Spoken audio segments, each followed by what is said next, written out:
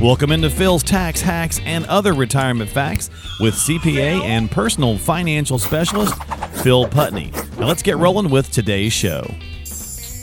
Hey everybody, welcome to Phil's Tax Hacks and Other Retirement Facts with Phil Putney and myself as we talk investing, finance, and retirement. And we're going to do a twofer. So the next two podcasts to wrap up the month of December is going to be 22 money resolutions for 22.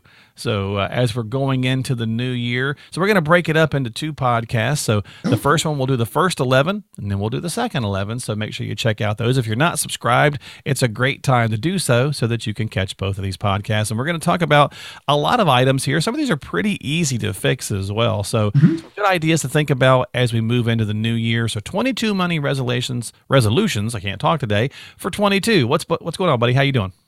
I'm doing great. That's a tongue twister, right? Yes, 22 for 22. I can't even say it. So yeah. So you doing all right? I'm doing good. Good. Yeah, looking forward to the holidays.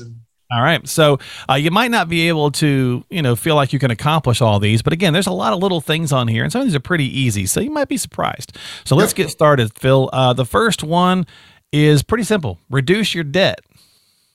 There's been all sorts of studies on that. And it is funny, during the pandemic, it dropped. People, I guess, weren't spending money on other things, so they were paying down debt.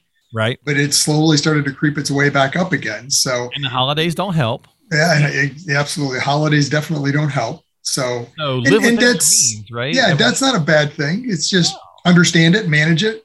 Consumer debt, that's probably the biggest danger there. So manage. And I would say start with that. That's the big concern. Make sure you get your consumer debt under control, and right, yeah, you can get it paid down. You're not growing it. So well, and a lot of times our listening audience is retirees, pre-retirees, right. But really that's good advice for anybody, right? So just absolutely kind of reduce debt and live within your means. Pretty simple. It just takes some willpower. So that's the first one. Number two, boost your retirement savings amount. So like 401ks, things of that nature. As a matter of fact, since we are into December, is it too late, Phil, if you want to max them out and you haven't done so yet? Can you do so?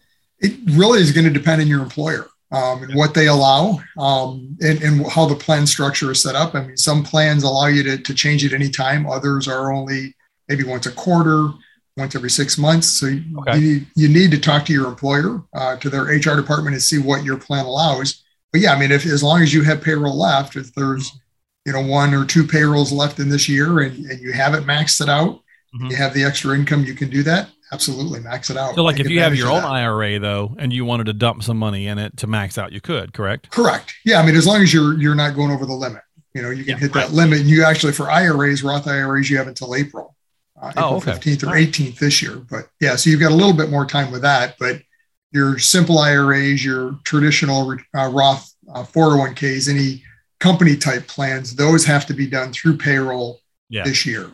Okay. So, but you still do have some time, so you could do it. You just have to reach out and ask them about it. So again, it could be simple, could be a little more complicated, but if it's one you're controlling, you can certainly do that. So that's easy enough to do. And you have till the end of the year. Number three, let's learn from 2020 and 2021, shall we? And in this context, the idea of the emergency fund, right? Yes. Because if you wound up losing your job or whatever the case happened to you through the pandemic, you were probably glad that you had some money set aside, right? That emergency fund. And if you didn't, learn from that. Let's put one together. Yeah, and emergency funds are key. That's kind of the core we always start with. What do you have in the emergency fund? You don't want to be dipping into other accounts at the wrong time. Right. So those emergencies come up, the car breaks, the roof starts leaking, furnace goes out. There's all sorts of things that can happen that you don't want to be worried at that point. Where's it going to come from, and pull it out of the wrong account? So yeah, I always recommend clients have that. What that amount is really is kind of up to you, especially as you get to retirement. It's a totally different picture because at that point you've lost your job, right? You retired, right? So the old concept of having 3 to 6 months to kind of bridge the gap between jobs is no longer a requirement. You don't have that need. Hopefully, you've structured your income so that the income component's already there. It's really about that emergency. Truly, something comes up and you want to pay for it, and then figure out how am I going to replenish my emergency fund at that point. So yeah, you're pulling an Aerosmith. They got an album called Permanent Vacation. So you're kind of on permanent vacation once you retire. That's right.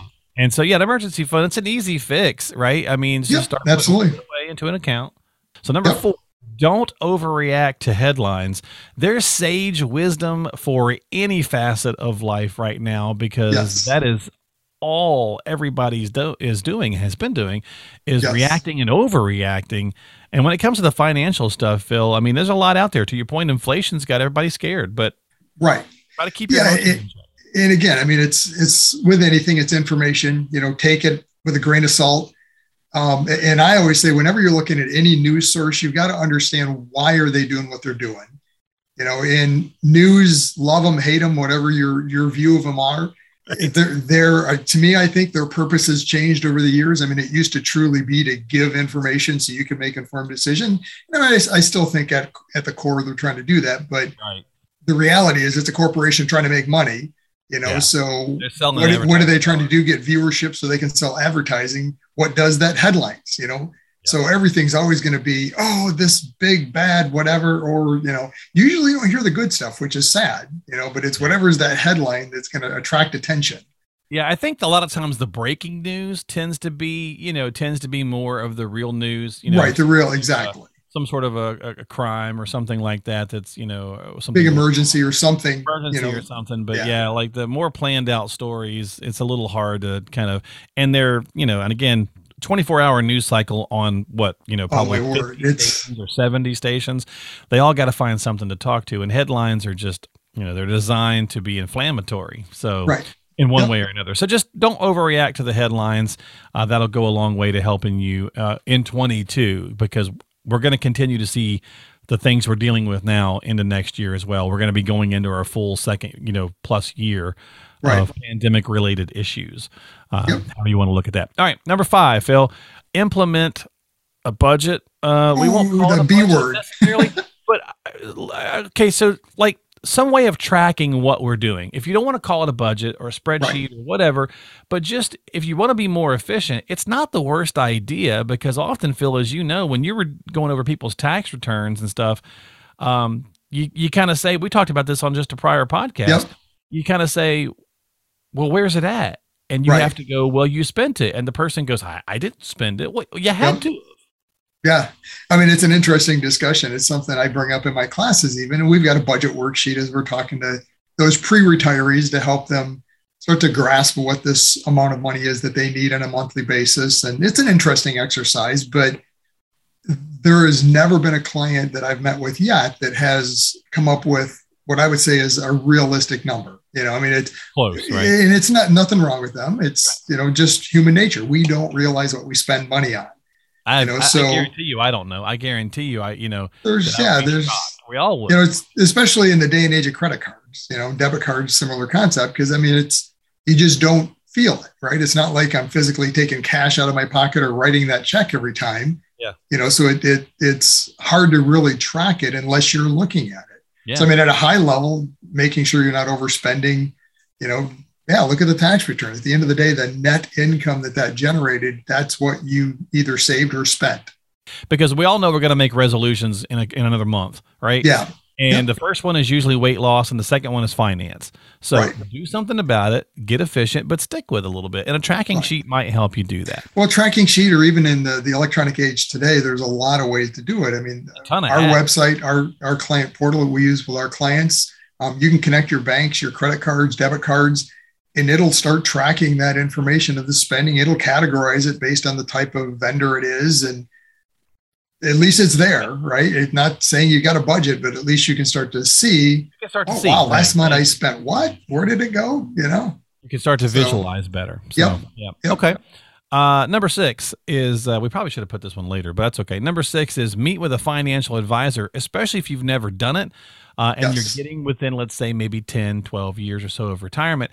And here's a little pro tip for you folks. If you don't want to do the 22 items on this list, just do this one and they'll help you do most of it. We'll walk through the other ones. It's part of the process. Exactly. Right. Yeah. So, I mean, if you haven't worked with an advisor, I mean, we don't bite. We're not big and scary. It's our first meeting is really just to get to know each other, to see if there's a way we can help. Yeah. And if there is, we'll talk about what that looks like. So that's right. So big scary guy wear a purple shirt. No, I mean, but it's especially if you are, well, Phil, it's kind of like the whole 50 thing again, right? Right. When we turn 50, there's some medical things that we're supposed to start doing, right? When we turn 50. We're supposed to start getting some, more frequent checks on some different things. Same kind of thing financially, right? Yep. Turn 50. Let's go ahead and, if you've never done it, let's go ahead and start looking at getting it done, because you might be surprised at the benefit, that you can really receive from that. So sure. And I mean, I get it, because you're kind of bearing your financial soul to me, or an advisor. So it can be kind of scary to that standpoint, intimidating. Right. I'm not judgmental. I don't care what you've done. That's not my purpose, is to say you did what? Oh, you got to be crazy. Right. My goal is to help you understand your scenario, talk about goals, and how do you get there, and really just put that plan together. The implementation, that's up to you. So, and we'll help you walk through that. Well, so from far, the spending standpoint. So. Yeah, right. So far of the 6, really the hardest one for a lot of people might be either A, reducing debt, or B, reaching out for help, oddly enough, because we're sometimes, as humans, we don't want to ask for help. So that's, you could fix a lot of these by reaching out. So anyway, that's number 6. Number 7, check your BDs, your beneficiary designations on all your accounts. This is an easy fix. We just did a podcast on it about a month ago or so. Just check them. It's just updating a form. Yeah. And it's something you need to, make it as part of an annual checklist, run through it to see, okay, here's the beneficiaries we have. Has something changed? Has there been a new grandbaby born and you wanted to add them? Is there, whatever the kid situation is, a divorce, a marriage, somebody passed away? I mean, you want to make sure that's all updated, and you don't get into a situation that you've now passed, because at that point it's locked in. You can't change it.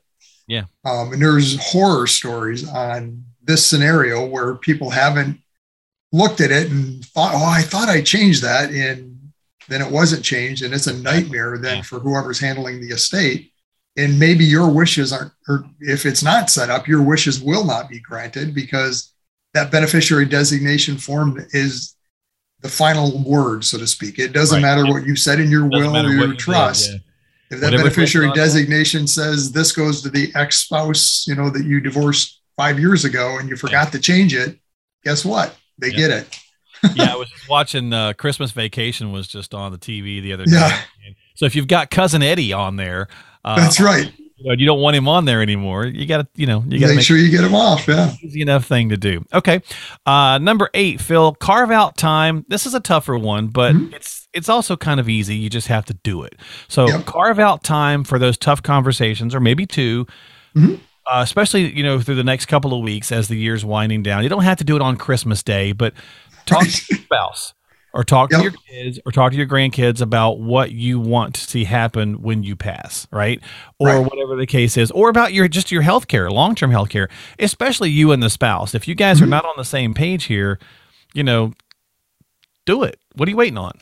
Absolutely. I mean, and again, it's something that you want to revisit, maybe not necessarily every year, but, on a regular basis. Part of the estate planning documents you want to run through to have those discussions. Maybe things have changed, maybe your viewpoint on what you want to have happen is changed. Make sure that's shared with the spouse or whoever you've named as that medical power of attorney, so that they can make sure that those items are taken care of. Do they know where to find that information and all that kind of stuff? Correct. Yep. Yeah. So it's just, again, having those discussions, not necessarily always the fun discussions to have, but something that needs to be done every year, or every couple of years, at least for the estate planning, to make sure that everything's in place and everyone's on the same page. Yeah, as you're sitting around having a cup of cocoa or something like that, say, hey, listen, real fast, let's run through a couple items here. Just, do you know where the stuff is at? Do you know where to find X, Y, Z, so on and so forth. So that's just, again, an easy thing to do, and it's a good resolution for 22. Number 9, it's got the audit word in it, which not the greatest choices of words, but audit our insurance. Now, what I mean by that is it's not as daunting as it sounds. You don't got to get all crazy, folks. Just go, hey, what policies do we have, and do we still need them? I mean, insurance is one of those funny kind of polarizing things. I mean, there's either people that collect it, so to speak, and they've got all these different insurance policies because you can't have enough insurance, and there's others that like, insurance is a waste of money, I'm not going to do it. Well, there you go. Are you overinsured or underinsured? Right. So it's really a balance. It's, first of all, understanding the risk. What is the risk? And then analyzing, okay, that's a risk. Do I want to have that liability shared with an insurance company, meaning I'm paying them a premium, so then they're going to take on a certain portion of that liability. So how much? So again, that's something that needs to be reviewed regularly, just to have the discussion. What is that liability potential? Do I want to share that with an insurance company?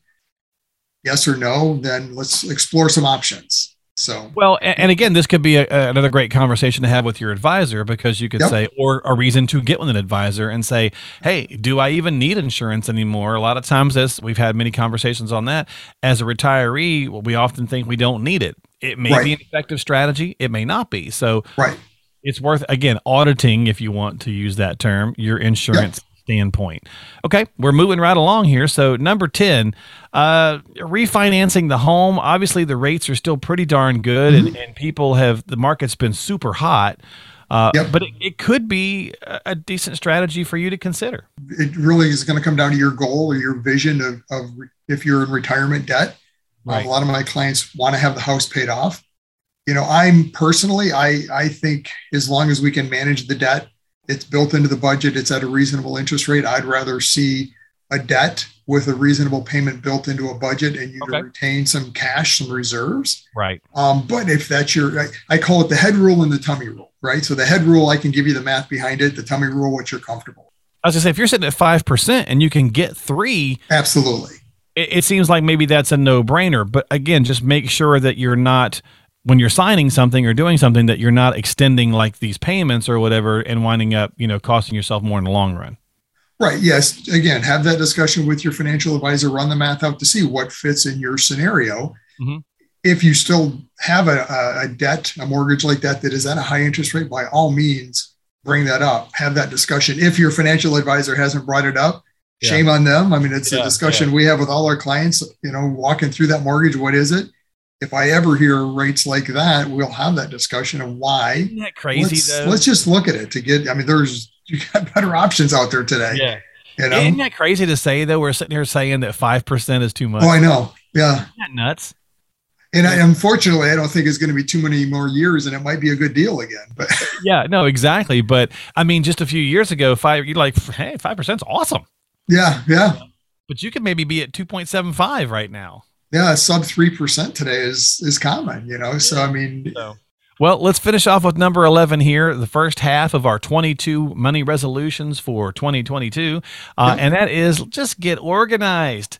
So if you do nothing else on this first 11, get organized and call a financial professional, and they will help you basically with everything else. Because if you call a professional, they're going to want you to get a little organized anyway.